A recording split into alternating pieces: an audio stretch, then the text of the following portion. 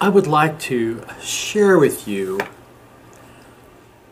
probably one of the most difficult things I had to learn in my walk with God.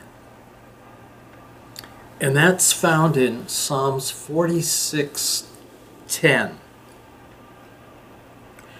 God says, "Be still and know that I am God." Stillness was something that was very foreign to me. I'm a doer. I have a lot of energy, and stillness was extremely, extremely difficult to really understand. And so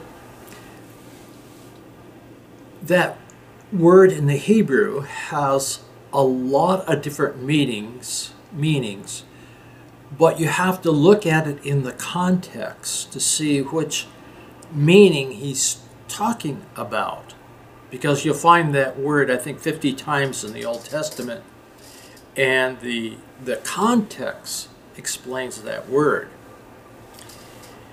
In Psalms 46:10 it means to let go of your concerns and relax. And we'll come back to that in just a few minutes. But I think probably the Englishman, a very godly Englishman called Oswald Chambers, put it beautifully in this paragraph. And I want to read it to you, and I'll read slowly so you can get it, because for some people silence is very easy to deal with. I think of those who are more monastic in their training know what it is to just be still. But for us who are more doers, it's extremely difficult. So let me share what Oswald Chambers said, and I think of everything I've ever read on stillness, this made more sense to me in this passage. A wonderful thing about God's stillness is the spreading of His stillness into you, and you become perfectly confident. That's a beautiful thing. I know God has heard me. The situation may not change.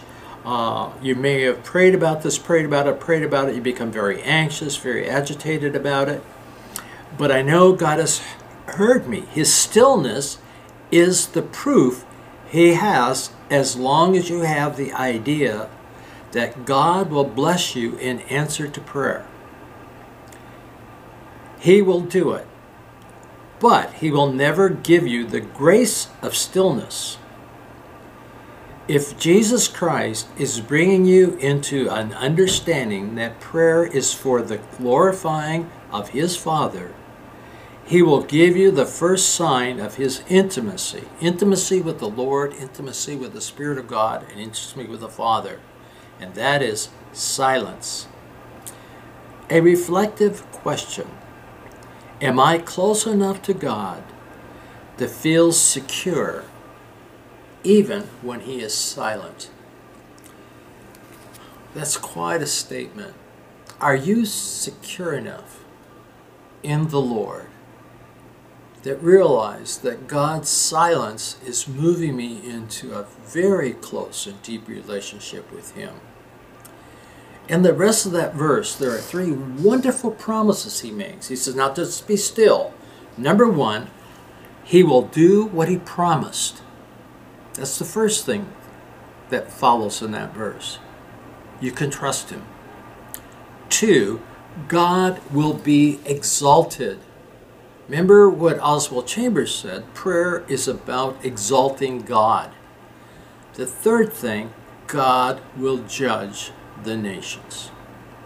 So these three things is a part of my ability to choose to be still, to let go, stop worrying, start being agitated, know that God has heard and God will keep His promises, and I'm going to rest in that.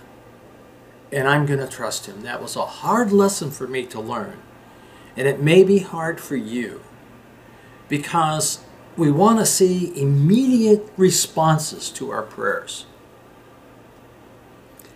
But can we trust Him to answer those prayers in His time according to His overall divine plan?